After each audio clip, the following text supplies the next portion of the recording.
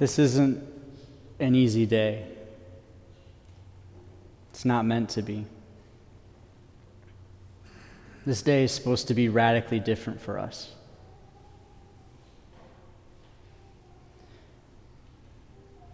Today, Jesus dies for you and for me. He dies because of what we've failed to do. He dies because we're in need of a Savior. Who would so radically be willing to give their life for someone they never knew? That's a struggle in our world today, and yet we see it. First responders, military, law enforcement, just people who have a heart of compassion. And yet at the same time, Jesus does know us. He intimately knows us. He knew us before we were formed in the womb. He knew us before we breathed our first breath. And the moment he breathed his last is the moment we were saved. When we read the Passion, we do it in such a mundane way. Crucify him, crucify him. Crucify him! Crucify him! That's what would have been going on. That's the intensity of today. Crucify him! I don't want him! Give me Barabbas! I want the other one! We have no king but Caesar! And that's what they said. I have no king but Caesar. They rejected Yahweh. They rejected God. And we just read it like it's nothing.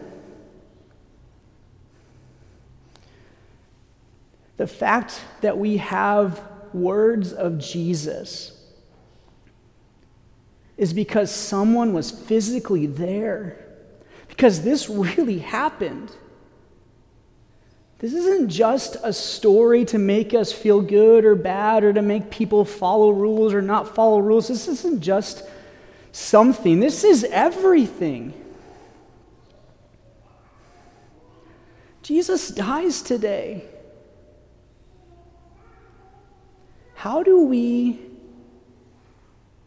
honor him? How do we love him? How do we serve him? And how have we failed? We don't have to focus on our failure. He doesn't want us to focus on how sinful we are, but he wants us to recognize that sin separates us. Everything he does is to unify us, to bring us back to him, to let us be with him forever.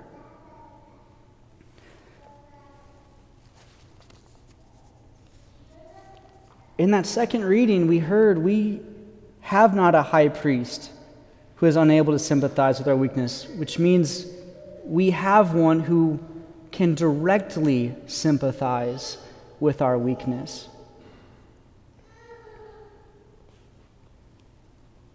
The homage we pay to God today is not through gold, it's not through anything material, it is through our existence. It is through our worship. It is through our adoration and our allegiance to him who is the truth. Jesus is the truth. And this begins his coronation. This begins his claiming of the kingship that he is so radically rejected from. When we come and venerate the cross today,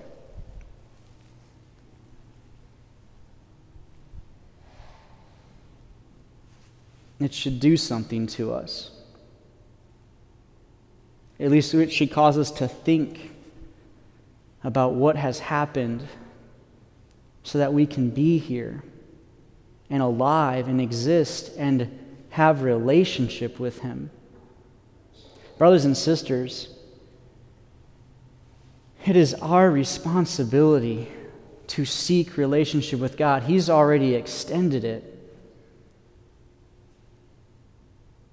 Are we willing to receive it?